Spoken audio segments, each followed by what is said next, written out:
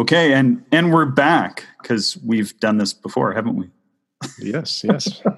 Many moons ago. Yeah, that was like 7 or 8 years ago, and we did I think half a dozen or so together, and I did another couple on my own of these podcast things, and it was a lot of fun. And then we just got busy with some other stuff, eh? Yeah, it was a lot of fun. And back then I'll be honest, I didn't really get podcasts. They were sort of, that was the very genesis, I think, of podcasting, and I still hadn't wrapped my head around them. But now I'm super addicted to podcasts and listen to them all the time. Yeah, and I'd been a fan for a long time of podcasts, but there really wasn't so much, like we were saying the other day, on visual astronomy. So this is going to be the actual astronomy podcast. Yes.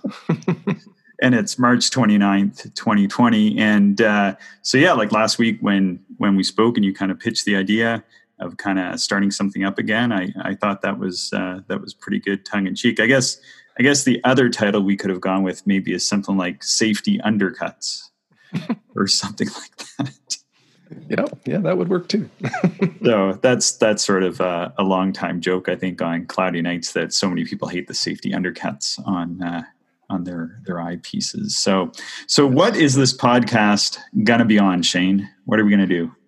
Well, it's going to be all about actual observing, with your eyes, getting out under some dark skies and looking through a telescope, and maybe only looking at one object the whole night, maybe looking at a whole bunch.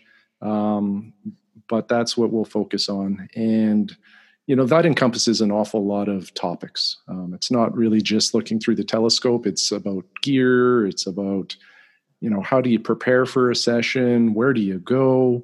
There's a lot of things that we can cover, and I'm really looking forward to it. Yeah, so visual astronomy equipment. Yeah, I mean, it's just what we end up talking a lot about anyway, you and I as amateur astronomers. And then, I thought it worked really well when we did it before. Just when we were doing this before, it was a lot of work doing all the editing and everything like that. So personally, I think just having regular conversation, not worrying too much about the editing side of things. So, and you've got a lot of material from your work with the Astronomy Club, and I have a lot of material now from all the astronomy teaching that I've done, and the outreach that we've done together, and the writing, and I know on my side, I was finding like more and more that those formats don't necessarily provide the best vector for some of the more engaging and interesting topics. There's lots that sort of end up on the cutting room floor, so to speak. And, there's just not an outlet for all this other material that we've kind of come up with over the past 7 or 8 years. Eh? Yeah, absolutely. There's a lot out there, and we've had a number of really interesting conversations, at least interesting to me, that I think other people might value from as well. Yeah. So maybe we should introduce ourselves a bit. We're both amateur astronomers, and Shane, maybe you just want to say a little bit about your sort of credentials as an amateur astronomer, which make you a leading expert in the observing field. Well, always had a fascination with astronomy ever since I can remember. I was 7 or 8, I think, when I looked through a telescope for the first time, and that was a Brasher telescope, a 4-inch refractor, which, well, I think that thing is over 110 years old now, but a fantastic instrument. And my first object was Saturn, and I was blown away and hooked. Now, as the years went on, I didn't really get serious into amateur astronomy until I think it was 2002. I bought my first, what I would call, real telescope, from a telescope store. It was an 8-inch Skywatcher Newtonian on a Dobsonian mount. And, I used that thing for many, many years, and I really enjoyed it. I joined the local astronomy club, became active in there, and have logged, many, many hours under dark skies. Since, I don't know, probably the last 4 or 5 years, I've kind of moved on from Newtonians, mostly using refractor-style telescopes now. But I've used Cassegrains, Maksudovs, quite a few different styles and apertures. Yeah, I don't know. So that's a quick overview. Yeah. I'm sure we'll get into more of our passion and, interests as we. Yeah. And we're both members of the Royal Astronomical Society of Canada here in Canada. And you're actually, both of us are past presidents of the local astronomy club. Yes. Here in Regina. And you're currently the editor for the club newsletter as well, hey? Yes, I am. Yeah, we release 6 newsletters a year, every 2 months, and I put that together and send it out. It's a lot of fun. Yeah. So how many years have you been doing astronomy visually? Visually, I would say 18 now. Yeah. Cool. Yeah. Good stuff. So I'm Chris, and I've been the past observing chair for the National RASC and past president of the Astronomy Club, and I'm a current contributing author to the Observer's Handbook. An observing columnist. I write the visual observing column for the Journal of the Royal Astronomical Society of Canada. I'm the instructor for volunteer outreach and education through the University of Regina's Lifelong Learning Center. And for the past 10 years, actually, Shane and I have been doing public outreach and education at the Grasslands National Park with a small number of our friends. So, and that's kind of, really, I think what binds you and I so closely together is all the dark skies that we've enjoyed. Oh, absolutely. Absolutely. Yeah. So you've got a few different interests, like you've got some interest in astrophotography and dark sky observing and backyard. You have a backyard observatory. You have one of the pod domes in your backyard, I think. Yeah, I do. I've had that now for, I think, 6 years in the backyard. And wow, has that ever increased the amount of time that I spend at the eyepiece looking through a telescope? The convenience of just lifting the roof on the observatory and away you go. The mount is permanently stored out there. It just saves having to haul things back and forth in and out of the house. But another benefit of that thing, which I didn't really realize at the time, and it only became apparent as I used it, and this is something that anybody who lives on the prairies can relate to. It's the constant breeze/wind that never leaves us. And the observatory just makes the observing session so much more comfortable by keeping the wind off of you, no matter what direction it's coming from. Yeah. When I first moved out here, and it's been clear, and we'll talk about the astronomy we've been doing very soon. But when I first moved out here, I would call my friends back east and I'd be like, man, it's clear here all the time. But for the wind, often you can't observe. And a friend of mine said finally, it's like the wind is your cloud almost. Like it can really, I was out this morning and it was really nice, but I could only do half an hour and sub-zero temperatures, like it was below freezing, and 20, 25 kilometer an hour wind. I mean, after 30 or 40 minutes of that, you're like, okay, I'm ready to go in. But typically, at east where I'm from, half an hour, 40 minutes at single negative digits, usually you can do a couple hours, no problem. So, yeah. So now we have both been chatting recently, and we both were actually out doing astronomy separately, of course, these days because of all the pandemic concerns. So, but you got out last night, I think, as well to do some astronomy. Yeah. I went out in the backyard to catch a little bit of the moon.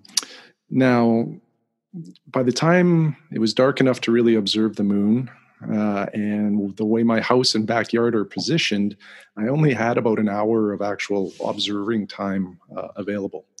Excuse me. So I think your house faces the same, like your front faces west. Is that correct? Yes. Yeah, that is correct. Yeah. I've only been there a couple of times, so I was just trying to remember.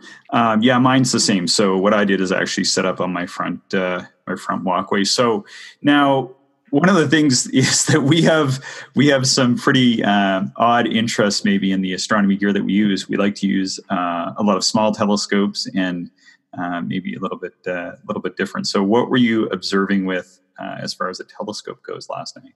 Well, not only was it small, but it's quite old, which is another one of my fascinations in astronomy is using some older gear because there's some real gems out there. So what I was using last night was a 50 millimeter refractor that has a focal length of 540 millimeters, so about an f10, and it's a Zeiss teleminer. Okay. And for folks that aren't necessarily familiar with apertures, just to put it into context, usually the finder on your telescope will be 50 millimeters, not your telescope. So 50 millimeters is quite small. I thought it was larger. I thought it was 63 millimeters for some reason, but it's just 50, is it? That's the telemeter. Oh, The telemeter is 63, and then the teleminer is the 50 millimeter. So was that the telescope you wrote me about? Like when you texted last night and you wrote, you said, what was the power you're using? It was some sort of ridiculous power.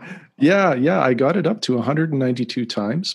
So I had a 2.8 millimeter orthoscopic eyepiece that I put in there. And I just couldn't believe it. The quality of the view did not break down at all. Yeah. Of course, it did get a little dimmer, which is what happens when you increase your magnifications. But I was shocked at how nice it was, and I started with low power as usual, kind of worked my way up the scale, and probably when I got around the 10 millimeter focal length of eyepieces, I was expecting the image to start to get a little mushy, but it just didn't. It kept taking the power, and I was just ecstatic. So this is a Zeiss teleminer 50 millimeter f10, eh?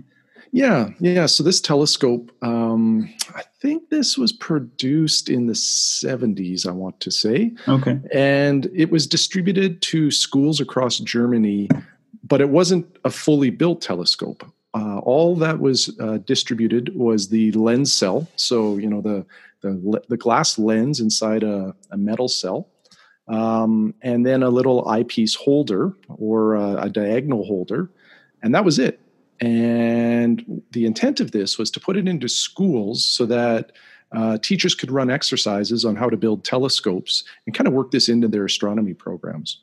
So kind of an interesting history, but you can still find these things available on eBay, cloudy nights in the classified ads. And even Astromart, periodically has them.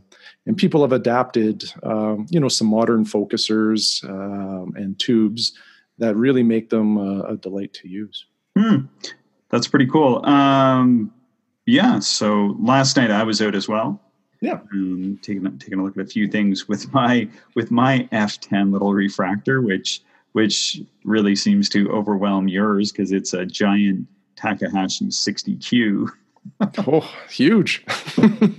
But one of the advantages, I suppose, with this, which is, I suppose in many ways, although they've been making them for a number of years, modern telescope with the ability that, you can go and like I had a customized 2-inch focuser made for it by Feather Touch. So I can use those 2-inch eyepieces and 1 1/4 and anything else I so choose. But so I was looking at the moon and Venus, and I took a look at the Pleiades, and I took a look at Orion's sword, and I haven't played around with it as much in the 60 millimeter f10 configuration because the Takahashi, for those who aren't familiar, is the 60Q anyway, is a sort of a bit of an oddball telescope because you can use it as a 60 millimeter f5.9 or f6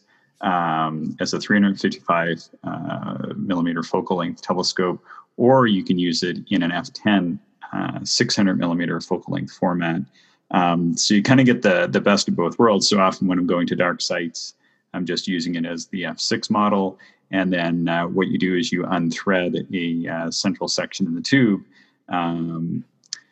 or thread it in this case to make it an f10, and it's like basically it just looks like a white tube section, and it's got a series of I guess they're focal extenders or something like that, and it increases the magnification by 1.7 magnification.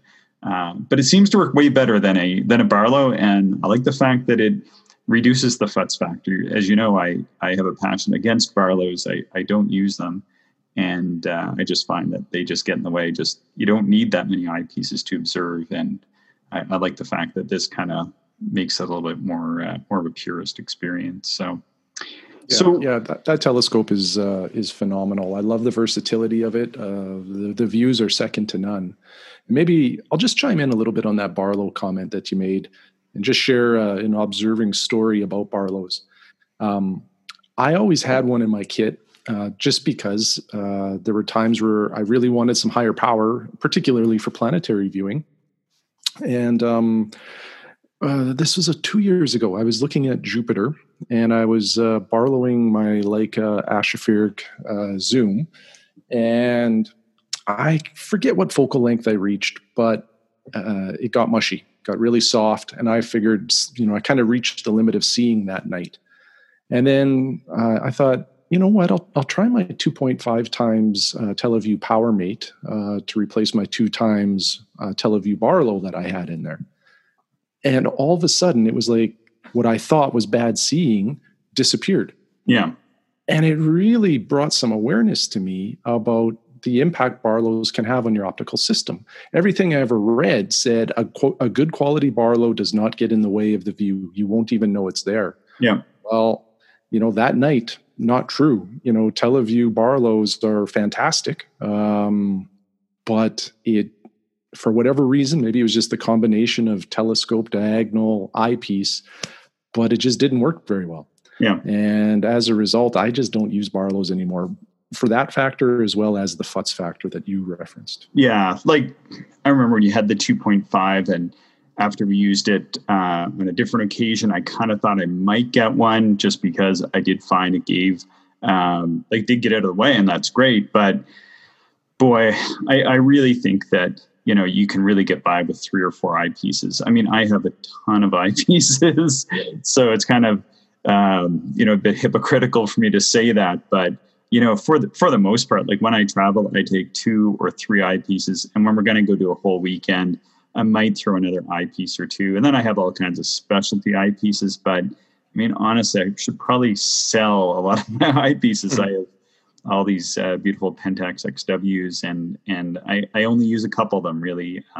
It is nice to have the extra ones. Like last night, I was using a 4.7 millimeter ultra wide, and I decided it was just a little bit too much power for me. So I went and grabbed the 7 XW, and I was thinking, if I had a Barlow, I could take the 10 and Barlow that. So, but, and I have a lot of this stuff, but, even right there at my house where it's steps away, I just don't even mess around with too many eyepieces. I'm just enjoying the observing, really. But the one problem with the Takahashi 60Q that I've had is, because of the lightness and portability and ease of use, I keep pondering getting that upgrade to the 76 DCU because I just think, for that extra pound of weight. But man, it's a slippery slope, because if I go for the 76 for that extra pound, then for like an extra pound and a half, you can go for something like a Takahashi 100 DC.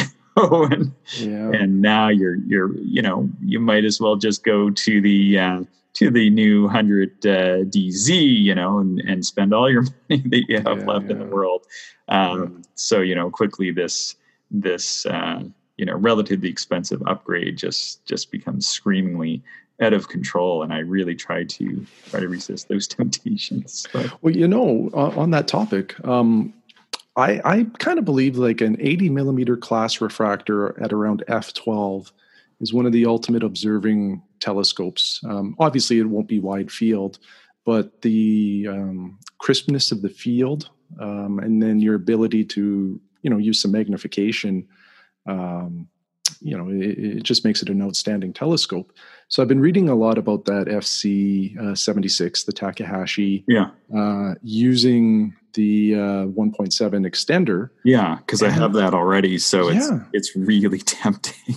But I've read a number of people that say they prefer that setup over the FC 100 series. Pick your flavor. So I thought that was interesting. Yeah, I mean, I've heard that it's just like a whole different level, and I could see it. Like, so kind of to get back to the observing last night, like Yeah. I was looking at Venus, and I think that the extender, because I think there's, I forget how many elements. It's at least, of course, two, but I think it may even be one or two more than that. But I did notice, like, as it was cooling, I could definitely see quite a big violet blur on Venus, which of course settled down. But one thing I find using that combination with the 60, and I don't know whether it's just because 60 has such limited light grasp, and I haven't really done as much astronomy on planets with the 60 as I have done deep sky with the 60, and of course my 5-inch apochre mount.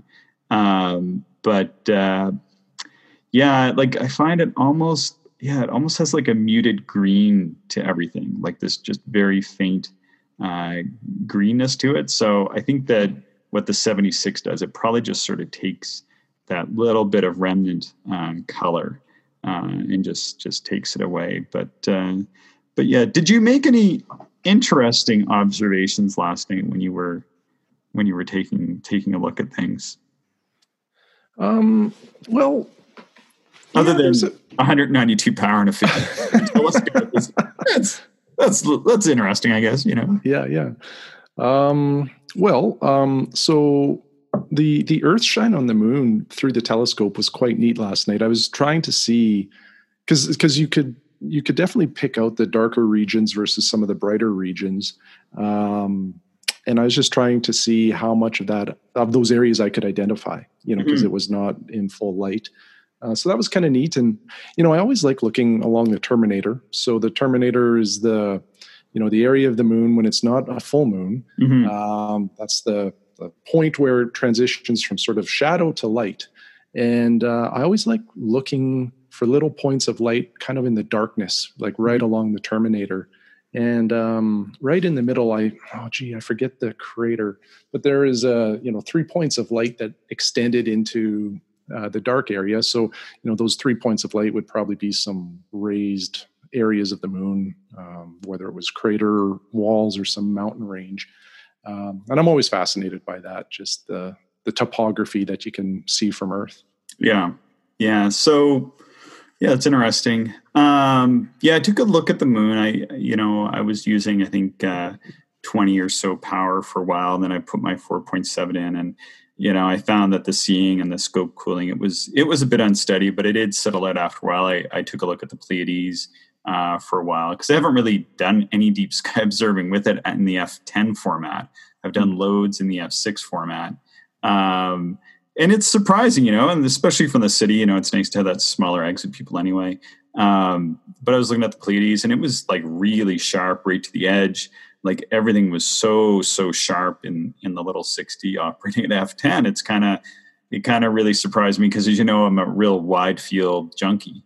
And yes. It was kind of neat. Though I was using like 84 and 82 degree eyepieces. So, I'm still getting some pretty decent wide fields. And I did take a 60 millimeter telescope and get a 2-inch custom focuser built by Feather Touch for it. So I'm not sacrificing the wide fields, like you are with a Zeiss. Does that Zeiss even take 1 1/4 eyepieces, or is it like 0.96? Yeah, it's 1 1/4. It has a modern helical focuser on it. So yeah, it's no problem to put those in. Cool. But I was using 0.965 orthos. So it was like looking through a straw. But I had about, I think, which one was it now? I think it was a 12.5 millimeter ortho. I still was able to fit the entire moon in that field of view, but just barely. Yeah. Cool. So I did make a bit of an interesting observation last night, though. Yeah. So I'd been, and we're both big fans and readers and other rarely contributors to the Cloudy Nights online web forum. I seldom post in there, and when I do, I'm usually wrong. No, but I do enjoy it quite a bit. But I was reading a lot recently about these few observers who'd been doing drawings of the clouds on Venus, which I'd kind of thought kind of sort of thought I'd seen before. And so like last night when I was out, I kind of let the scope cool down for a good period of time. And then, I think, I can say that I'm definitely seeing at least whatever it is they're seeing, and I definitely noticed, I sort of took note. I didn't do a sketch, as I'm, trying to get a driven mount. I'm just an LDAS user, and I'd like to do some more drawing as far as the planets go, like I've done with the deep sky objects. But I noticed that there was this really bright spot towards the top, and I'm using a refractor with a mirror diagonal, so it's mirror reverse. But I noticed that definitely there was this bright section. And I took note of some of the other features. And then when I went online and kind of looked at people that were doing recent drawings, which I hadn't seen yet, I did notice that they were also drawing this. Well, I didn't draw it yet, but they had drawn this bright spot in amongst these sort of dark, shadowy features, which I also noted. So I was like, yeah, well, like whatever they're seeing, if it's some sort of optical illusion, I'm definitely just as disillusioned as the next person, or whatever you say. So I thought that was kind of neat. Yeah, that is a really neat observation. I'm just trying to find some observing notes here. So quite a few years ago, I would say 5 or 6 years ago, I had my Skywatcher 120 millimeter ED refractor out looking at Venus, and similar experience where like I was able, or at least I thought I was seeing some different kind of in a way like brightness variations that kind of appeared like Venetian clouds to me. So what was interesting about this observation is my brother was with me that evening. He's not an astronomer. He's looked through a telescope maybe 10 times in his life. So I asked him, he was looking at Venus, and I asked him what he saw without telling him what I saw. And he said the same thing, that he was able to see this variation.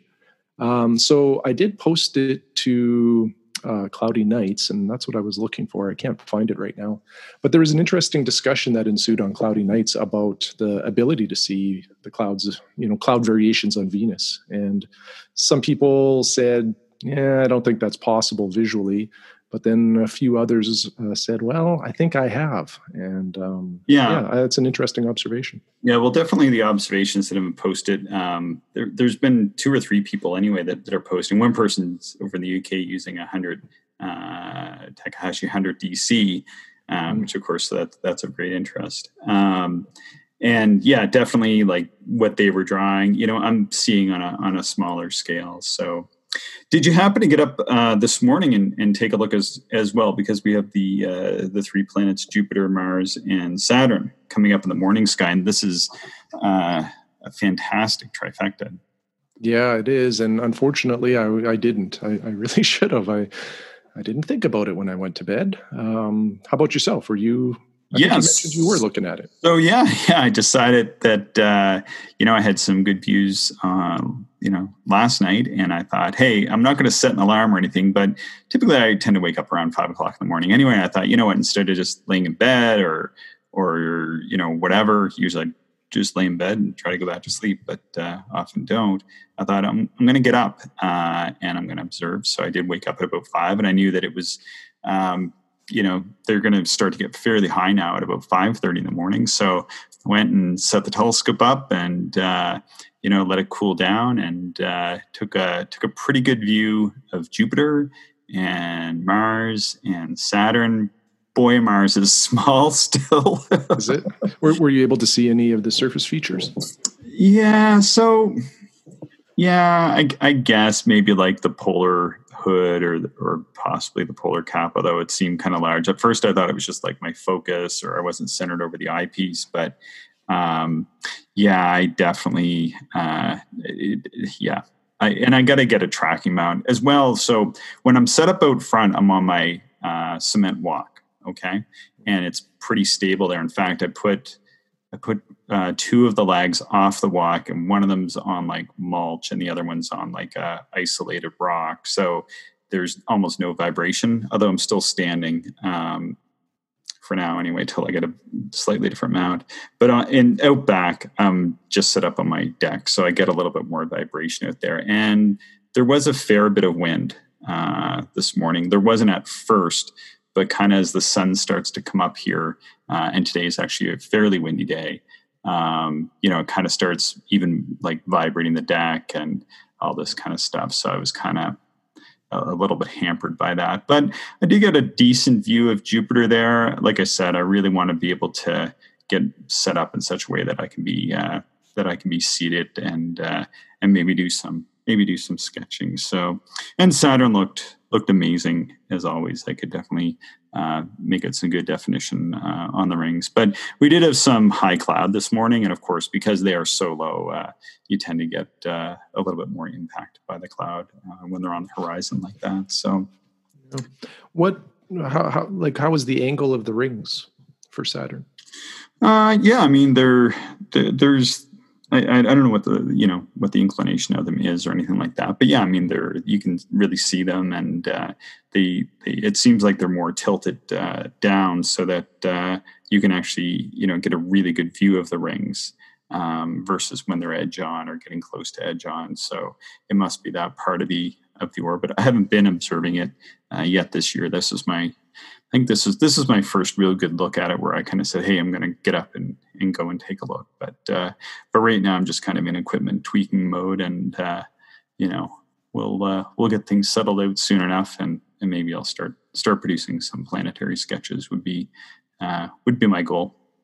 Yeah, that would be great. I'm really excited for the planetary season coming this year. With Jupiter, Saturn, and Mars kind of all in the sky around the same time.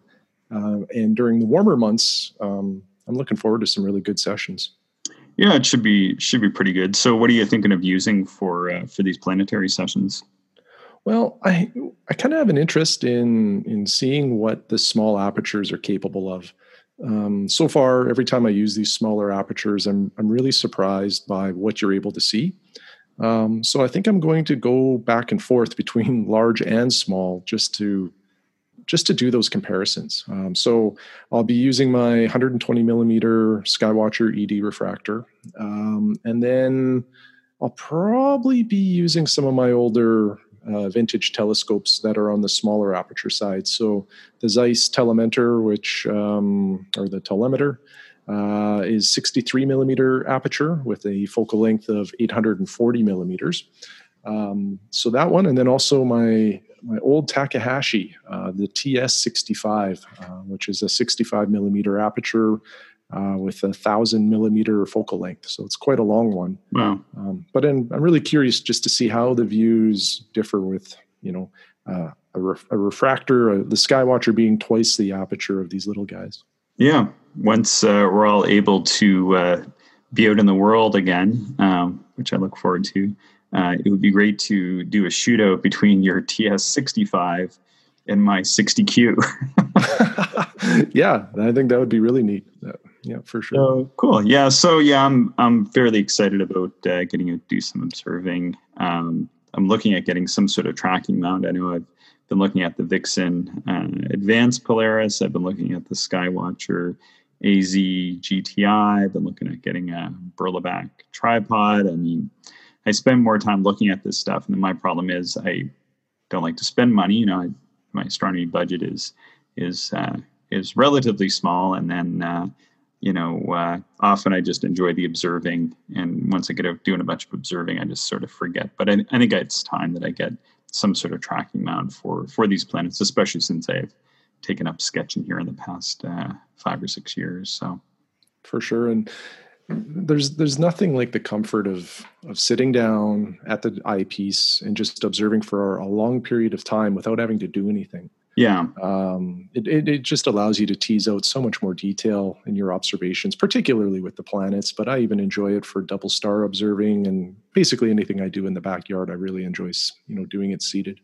Yeah, and I don't mind the deep sky as much because, usually I'm using really wide field eyepieces.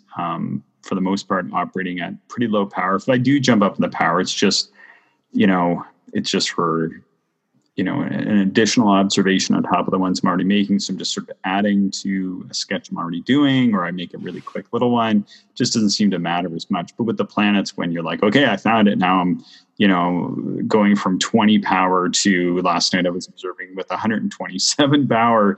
And it's like you're constantly nudging. And of course, with the TAC 60Q, it's so small and light. I don't mount it on my Takahashi Teagle mount. I mount it on a Universal Astronomics Dwarf Star, which is a great little mount. It's an amazing portable mount, but I don't have any kind of slow motion handle or slow motion controls, just the very basic units. So, it kind of jumps a fair bit when you're using, basically 130 power on it. And on top of that, an undermounted tripod, and on top of a deck that's getting moved around a little bit in the wind. It's just like, it starts just to get frustrating after 30 or 40 minutes. So yeah. Well, that about wraps it up for our first episode of the Actual Astronomy podcast. This podcast was brought to you by Safety Undercuts, because changing your eyepieces in the cold just wasn't difficult enough. Thank you for listening.